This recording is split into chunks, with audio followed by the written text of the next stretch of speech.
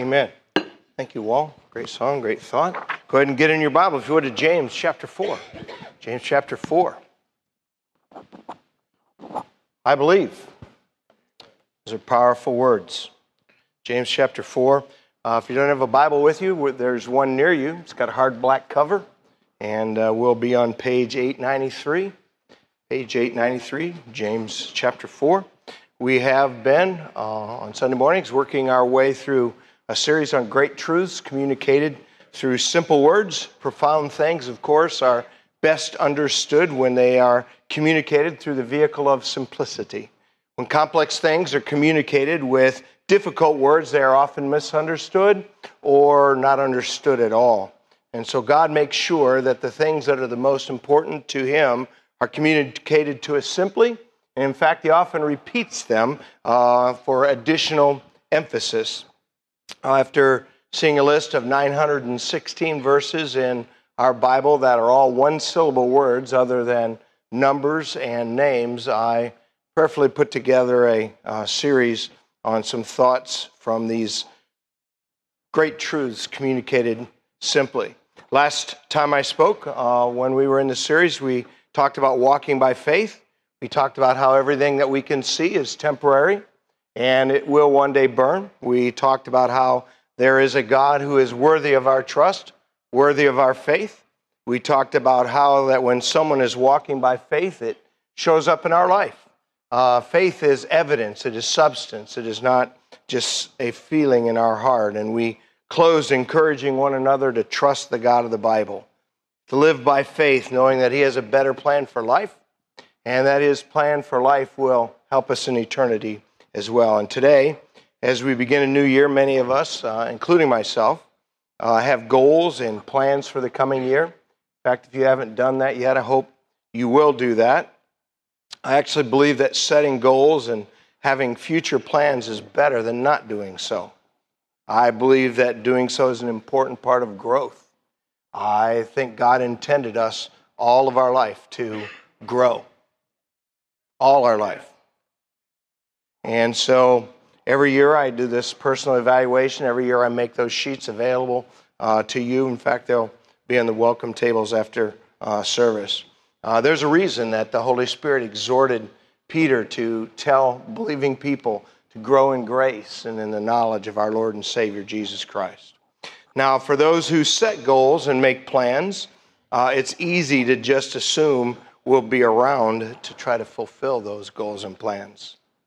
And for those who don't bother to set goals or plans, it's easy to assume you'll be around to change later. Somebody said, savor every sunrise because we have no promise of tomorrow or even the rest of today. Amen. Someone said, some people ruin today worrying about tomorrow when we don't have a promise of tomorrow. If you're able to stand, if you would stand this morning, please, and honor the Word of God. The title of my thought this morning is, I plan to do that tomorrow. I plan to do that tomorrow. James chapter 4, verse 13. Go to now, ye that say, today or tomorrow we will go into such a city and continue there a year and buy and sell and get gain. Whereas you know not what shall be on the morrow. For what is your life? It is even a vapor that appeareth for a little time and then vanisheth away. For that you ought to say, if the Lord will, we shall live and do this or that. I think you might be seated. Many people look at the book of James as being comparable to the book of Proverbs in the Old Testament, being a New Testament book of the wisdom of God. And in this particular section of James, the Holy Spirit is teaching us about planning and setting goals for tomorrow. James begins by calling those who take for granted that they'll have tomorrow to fulfill their business plan. In verse 13, he says, go to. That go to means come on now. Come on now, ye that say today or tomorrow we will go into such a city and continue there a year and buy and sell and get gain. See, to plan to move to another city and stay there a year and make money and take your life for granted is a mistake. He tells them that they're missing something. Come on now. They're missing something important to just take for granted that their business plan for next year will go on without a hitch. Their life will continue undoubtedly. And though we should plan, it is unwise to fail to have a contingency plan in case something doesn't go as expected. See, only God knows the future with 100% certainty, and anyone who pretends they know the future are just kidding themselves. I have yet to read the newspaper headline or news headline, because nobody reads a newspaper anymore. A palm reader wins jackpot at lottery. Never read it, never going to read it. I hope you're not taking tomorrow for granted, not acting like the next year of your life is a sure thing. But James doesn't criticize planning. He criticizes taking it for granted that you'll be alive for a year to fulfill your plan in verse 14. Whereas you know not what shall be on the morrow. For what is your life? It is even a vapor that appeareth for a little time and then vanisheth away. You see, anyone who doesn't make a contingency plan is acting as if they know what tomorrow holds. They just assume that they'll be alive through the coming year. And James then likens our life unto a vapor, a little puff of steam. A puff that's impressive for a second, and then it's gone. Vapor is not like steel. Vapor is not like gold. Vapor is not like wood. It's not like straw. Vapor is very temporary and very fragile. And he reminds us about how fragile our lives really are. In fact, you may be here this morning in the strength of your youth, but hear me when I say your life is still just a vapor, though it may seem mighty compared to others. You may be living like the coming decades are promised to you, or that human lifespans are actually impressive.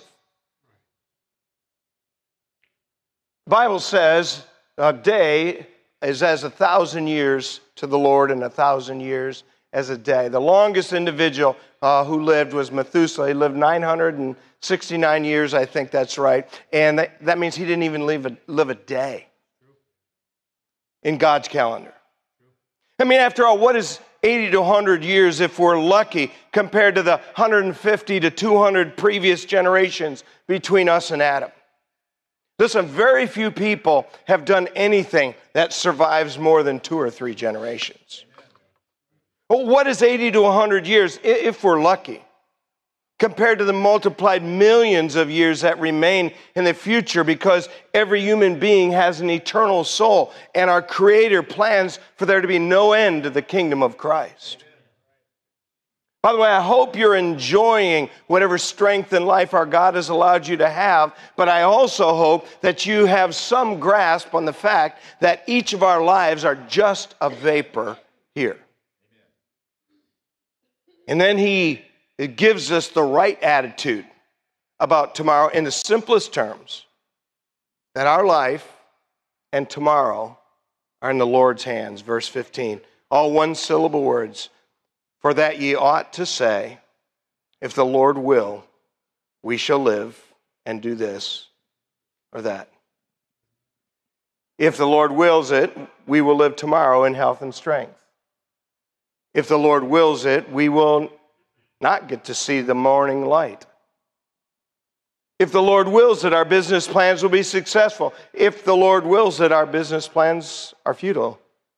See, all of our plans should be made in the light of the fact that God holds the future of the world, our jobs, our health, and our life in His loving and omnipotent hands.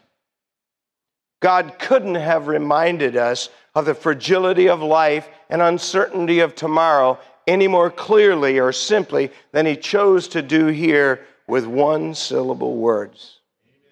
I'm sure I echo the experience of many here when I say I've known teenagers to leave their home to go to work in the morning and not come home because of a bad accident.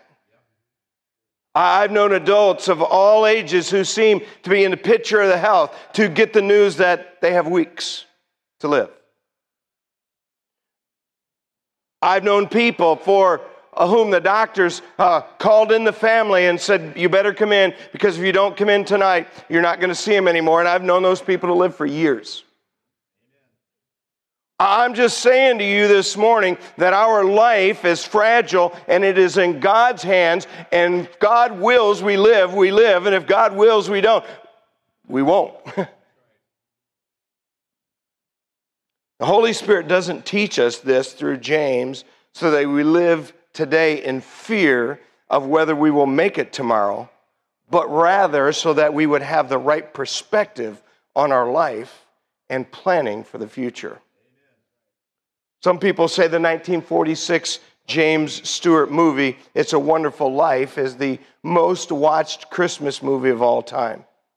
Now, quite frankly, since it was made in 1946, it's had a lot more time than other popular Christmas movies that are more recent, like Elf or Home Alone, to be viewed. But in that movie, the main character, George Bailey, he's played by James Stewart, he says these words: "Mary, I know what I'm going to do tomorrow and the next day and the next year and the year after that. I'm going to leave this little town far behind. I'm going to see the world, Italy, Greece, the Parthenon, the Colosseum. Then I'm coming back here and I'll go to college and see what they know. Then I'm going to build things. I'm going to build airfields. I'm going to build skyscrapers 100 stories tall. I'm going to build bridges a mile long." Not surprisingly, George doesn't accomplish any of those things. Hear me when I say no one ought to be so certain of tomorrow here or our plans for tomorrow here, because our life is just a vapor. And because the Lord has his own plans for tomorrow. And I just remind everybody, his plans are better than ours. And what I'd like to do this morning for just a couple of moments is make some observations and applications of our life being a vapor. Please first turn back in your Bible to Proverbs 21. Proverbs 21.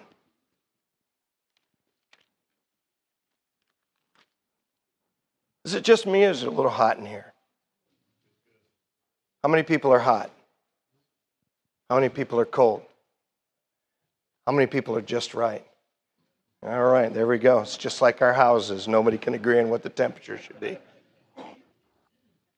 Got an equal number of people happy and sad, which is about the best we can do. Here's number one. We need to live and plan like we'll still be here tomorrow. Now, it's unfortunate you don't hear preachers say this enough. We need to live and plan like we'll still be here tomorrow. Notice what he says, the wise man here says in verse 20 of Proverbs 21. He says, "There's a treasure to be desired, and oil in the dwelling of the wise, but a foolish man spendeth it all up." Notice that if you're wise, you save something. And if you're foolish, you spend it all up immediately. Someone said, don't get so busy watching out for what's ahead that you fail to enjoy where you are now. And the wise man here teaches us that those who would be wise financially prepare for the future to save something instead of spending it all. I'm told that 63% of Americans live paycheck to paycheck, and that nearly half of American households whose income is over $100,000 a year live paycheck to paycheck. That means it's not just a problem with the poor. See, most of us know it isn't easy to live within our means, but those who are wise figure out a way to do so. By the way, when it comes to handling our finances and our future, it's never good to be in a hurry either. Look at verse 5 of Proverbs 21. It says, "The thoughts of the diligent tend only to plenteousness, but everyone that is hasty only to want." If you're in a hurry, you're always going to end up lacking. By the way, if you find some scheme that seems too good to be true, it probably is. Don't lift your hand, but I'm sure there's quite a lot of people here who have a couple of personal experiences where some idea that you thought was going to make you a lot of money fast didn't pan out. We were warned about that. If we choose to plan and live like we'll still be here tomorrow, we'll manage our money in a way that reflects that. Now, I get it. If you're here and you're a young adult, especially a young adult raising a family, your money's going to be tight. That's just part of being young. Quit whining about it. But listen, money being tight and living above our means are two different things. Wise people live and plan as if they'll still be here tomorrow. But it isn't just in how we handle our money. It's also in how we handle our relationships. Look what he says about us and our parents in Proverbs chapter 20 and verse 20. It says, whoso curseth his father or his mother, his lamp shall be put out in obscure darkness. In other words, you better watch tearing your mom and dad down. So you don't know them, they deserve it. Well, they might, but they probably also have some things that are good too. Go back a few chapters to the beginning in chapter 1. By the way, I hope you read Proverbs regularly. It's the wisdom of God. Timeless. Proverbs chapter 1 and verse 8. He says, my son, hear the instruction of thy father, forsake not the law of thy mother, for they shall be an ornament of grace unto thy head and chains about thy neck. Notice your father's instruction and your mother's laws are likened unto jewelry. Interesting. Someone said tomorrow is never promised, so we need to be sure we appreciate the people in our life today. Someone also said we're never promised tomorrow, so leave no apology or I love you left unsaid. You see, wise people understand that the great majority of parents are trying to help and improve their children. Now, while it may be a common thing to go through a phase where you don't really listen to your parents like you should, listen though, even though it's common, it's not a good thing. And if we live like we are going to be here tomorrow, we invest in our marriage, we invest in our parents, we invest in our children, we invest in our relationships. Listen, the life of every productive human being and the life of every faithful Christian is a busy life. If you're not living a busy life, what that means is you are either not a faithful Christian or not a productive human being or both. And so you can just decide that, well, I don't care if I'm a faithful Christian, I don't care if I'm a productive human being because I don't want to be busy. You can go ahead and do that, but that's not the way I want to live my life. I would rather embrace being busy. By the way, busy and hurried are not the same thing. I would rather learn to embrace being busy because I want my life to count for something in this world and with my family and for Christ. Jesus in the New Testament taught the same things. To manage our time and our money well. To invest in relationships with people. Do you know probably the biggest reason why there's such an explosion of pets and pet stores? I mean, people spend thousands. And I know people who've had hips replaced on their dog. Thousands of dollars. You're sitting here, you did it. I'm sorry. I swore I would never spend more on a dog who was sick than it would cost me to get a new one. And then I had an incident with a dog, and my wife won the situation. Listen, our relationship with pets are easy. People are tough. By the way, you're not always easy to get along with, and neither am I. It's so easy to have relationships with pets, and so people, they invest in their pets, and all this is tied up in their pet, and they don't make this effort in relationships with people. But tomorrow, if you're here, you're going to want those relationships. Can I tell you, one of the most difficult things you'll ever face is the cold, clammy hand of loneliness. Invest in relationships. Live and plan as if you'll be here tomorrow. Though our life is a vapor and we can't be certain of what will happen tomorrow, in some ways we live and plan like we'll be here. I know of people, literally, who didn't save for retirement because they thought Jesus would be back by now. I know of people who take very poor care of their house as if they don't need some place to live tomorrow.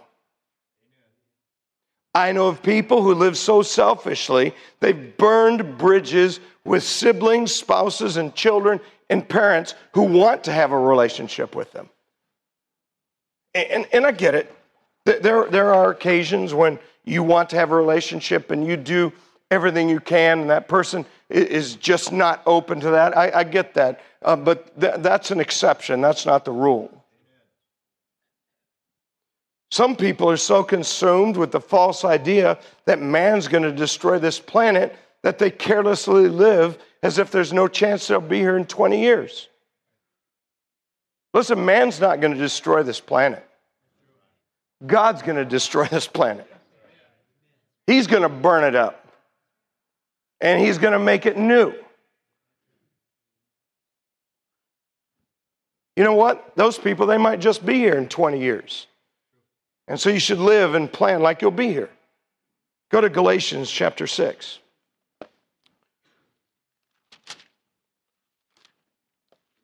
Should live and plan as if we'll be here tomorrow. Our life is a vapor, I know. But your vapor might be here tomorrow.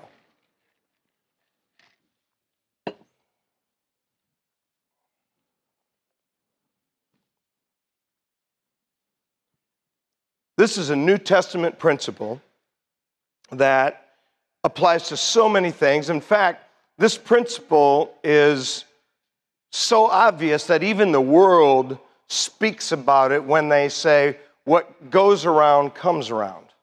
You heard that phrase before?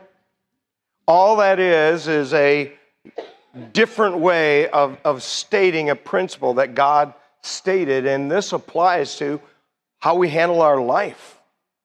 Galatians chapter 6 and verse 7 says, be not deceived. God is not mocked. For whatsoever a man soweth, that shall he also reap. For he that soweth to his flesh shall of the flesh reap corruption. He that soweth to the Spirit shall of the Spirit reap life everlasting. Notice this next verse, and it's so significant that these pronouns are plural. He says, and let us not be weary. He doesn't say, and don't you be weary. And so what this means is even the great apostle himself at times struggled with, and let us not be weary in well-doing. For in due season we shall reap if we faint not. Listen, that whole principle of you're going to get out of life what you invest in life, that's a biblical principle. Listen, if you're younger here and you don't make an effort to get a skill in education, don't come whining to me later when you're the first person fired and you never have any job opportunities. I didn't say go to college. I said get a skill or a meaningful education. Don't go to college and get basket weaving. Master's degree in basket weaving. Well, that'll help. I mean, a meaningful education or a skill. It makes a difference in your life. Go ahead, burn every bridge. Live selfishly above your means. But don't be surprised when you're lonely and more poor than you needed to be in the latter years of your life. You see, I want to be sure we have a proper perspective on life so that I can be sure that I'm investing in something in case I'm still here tomorrow. I might not be, but if I am, I want to be prepared. I know my life is a vapor. I know I have no promise of tomorrow, but I just might still be here a year from today. And so I say to you the same thing I say to myself: live and invest in meaningful things in life and relationships as if you'll still be here. Let me ask you, are you someone who carelessly handles decisions with your life as if you won't be here tomorrow? Show me someone who no longer believes they'll be here tomorrow, who's in anything other than an end-of-life scenario, and I'll show you someone who's lost the most important thing to have in life, hope. Someone said we must live with hope for tomorrow, though tomorrow may never come. You know, as I said earlier, sometimes in church, I think we've talked so much about, and by the way, I do believe in the imminent return of Jesus Christ. I do believe that. I do believe we don't have any promise of tomorrow. I do believe that also. But I think sometimes that's all we talk about, and sometimes it hurts the people of God because they don't properly invest and handle their life and relationships as if they might be here. If you're living in a way that reflects that you won't be here tomorrow, I would just urge you to repent and live more wisely, because you just might be here tomorrow. Which gets us to our second thing today. Please go next in your Bible to Hebrews chapter 9. Hebrews chapter 9.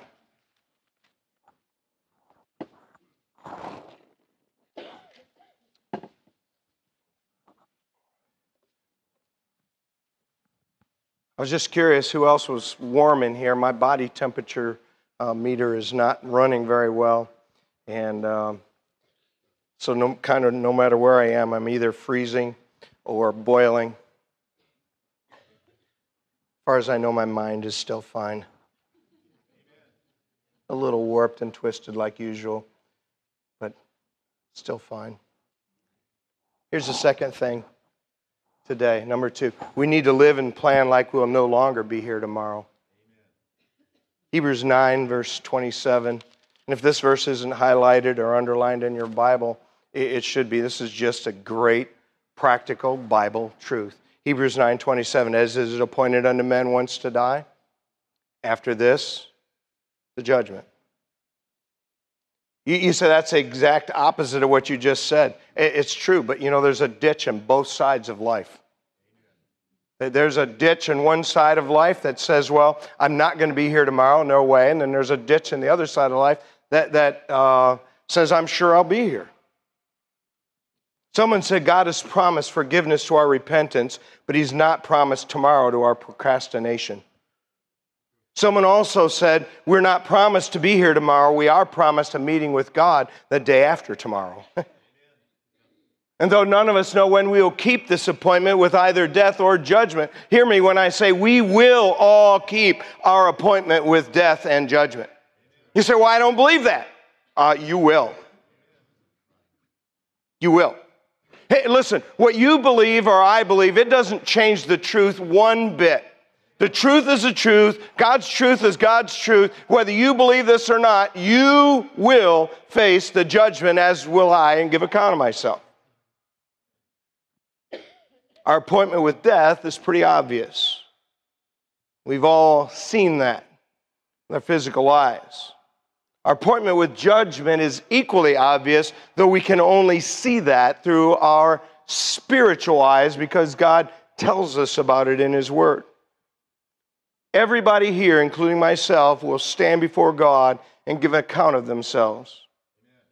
No one then will be able to blame anyone for what you did or failed to do.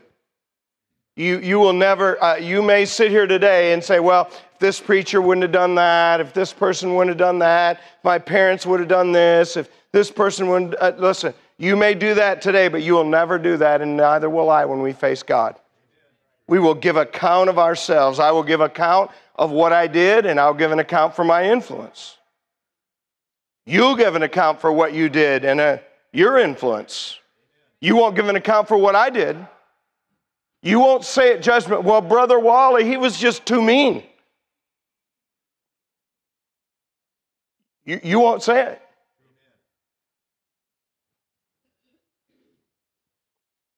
You're not saved? You're not faithful to Christ this morning? Listen, it has nothing to do with what other sinful people did or failed to do. Nothing. That excuse may make sense to you now, but I'm telling you, someday when we face God, it will not make sense. Everybody here has had enough exposure to the truth and exposure to people who live the truth reasonably, that we will all be without excuse.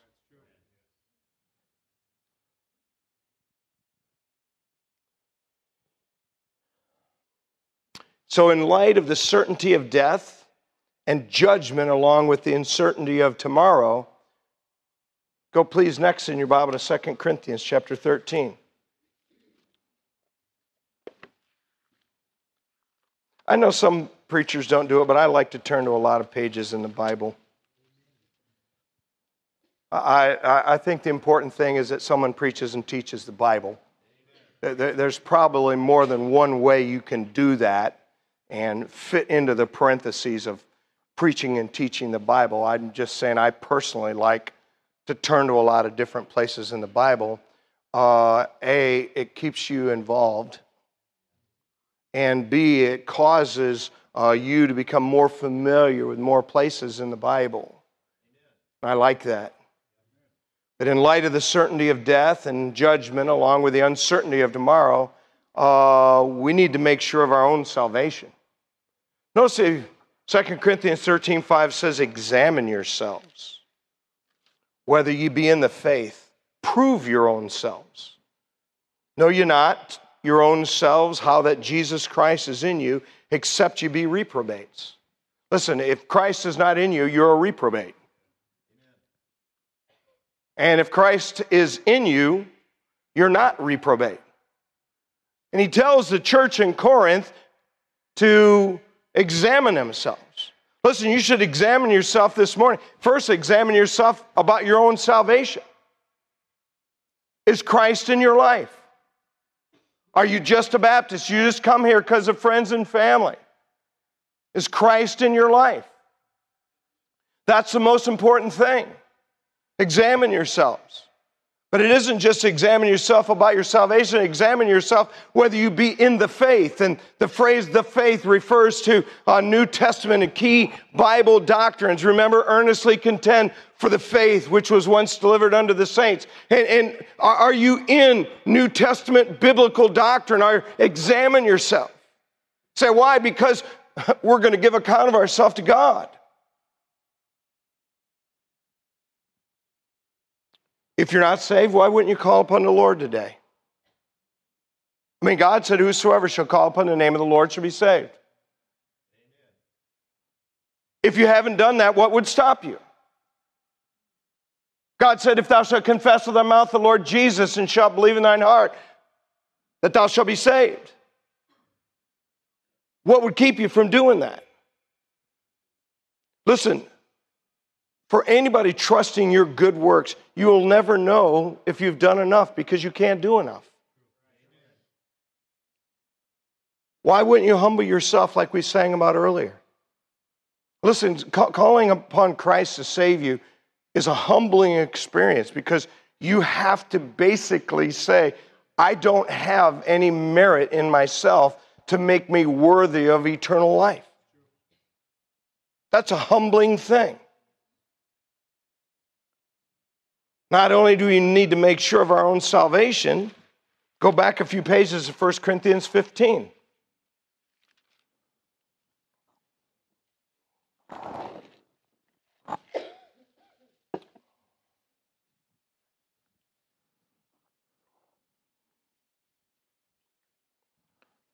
Notice in 1 Corinthians 15, verse 34, Paul here says to the Corinthian believers, he says, awake to righteousness and sin not, for some have not the knowledge of God. I speak this to your shame.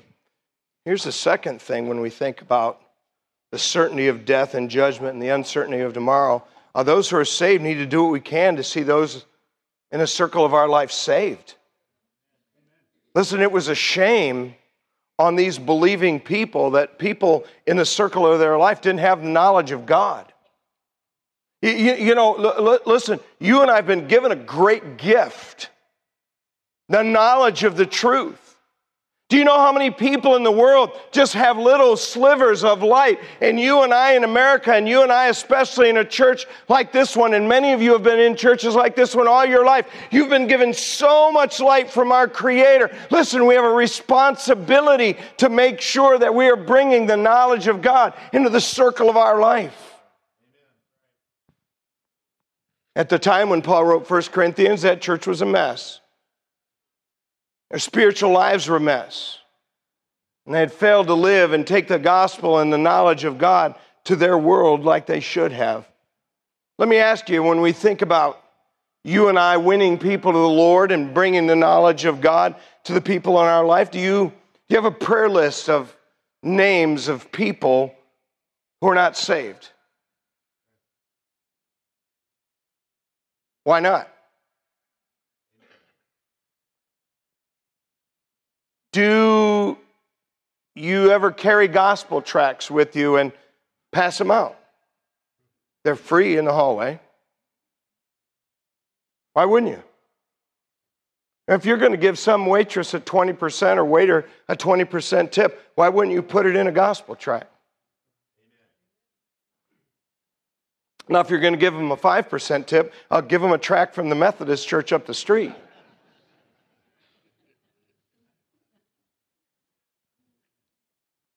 Do you ever make any effort to come to church visitation, or do you ever set up any appointments with unsaved people to speak to them about Christ?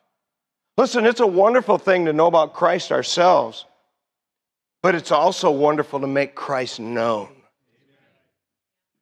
Hear me when I say the biggest problem in America is not Washington, nor is it Columbus, nor is it the mainstream news media. The biggest problem in America is we need more saved people. There's nothing wrong with America that more saved people who are knowledgeable about God couldn't fix. That's on us. Let me ask you, will you purpose in your heart to win someone to Christ in 2023? Think about the difference that would make if everyone in here this morning won one person to Christ this year.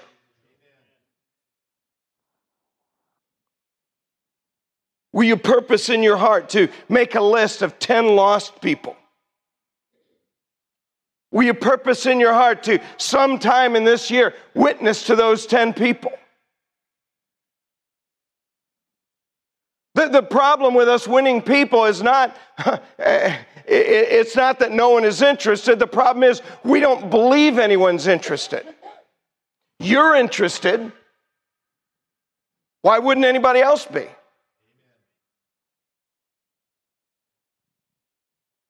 In light of the certainty of death and judgment and the uncertainty of tomorrow, those who are saved need to invest in building our relationship with God. You know, some people act as if their relationship with God ended the day they got saved, when in reality, the day they got saved, their relationship with God started.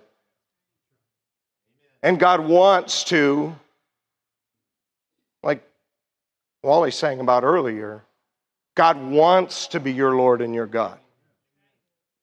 Our Creator wants to be your friend. He wants to be close to you. He won't force himself in your life. He won't force his will in your life, but he wants to be close to you. Will you let him be?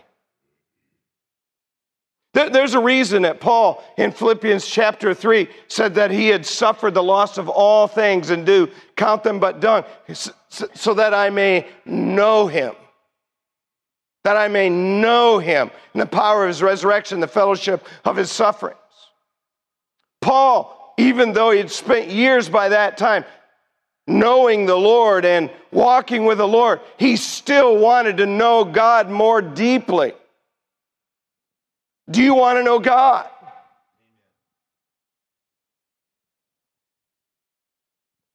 There's a big difference in knowing about God, which is a good start, and knowing God.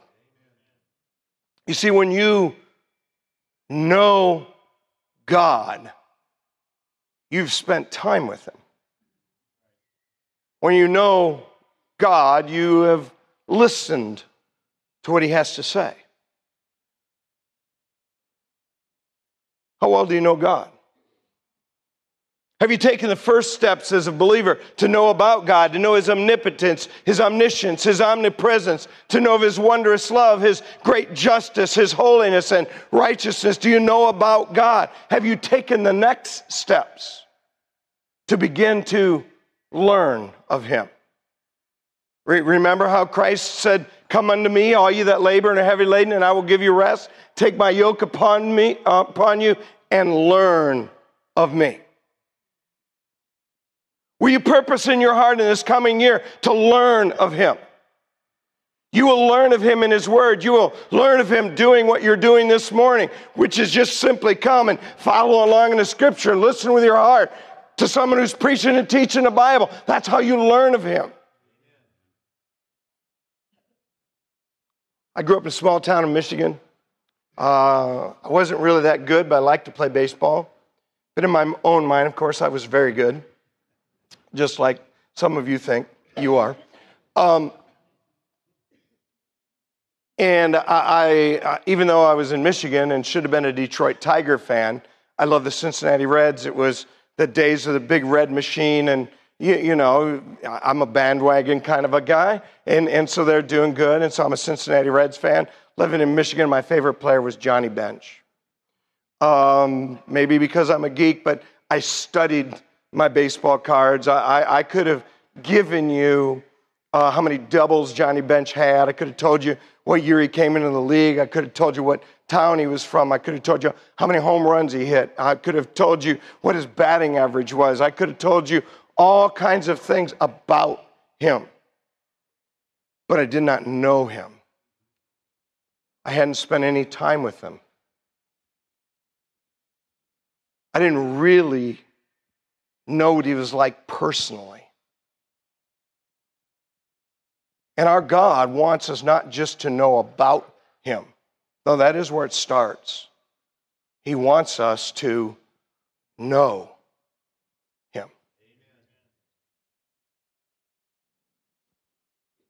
In this coming year, you and I have an opportunity. In reality, January 1st isn't any different from December 30th. But in our own minds, I think it's a good thing to just decide, you know what, this coming year I'm going to stop this and start that. Can I encourage you? Know God. Learn of Him. You'll be glad you did. You quietly stand.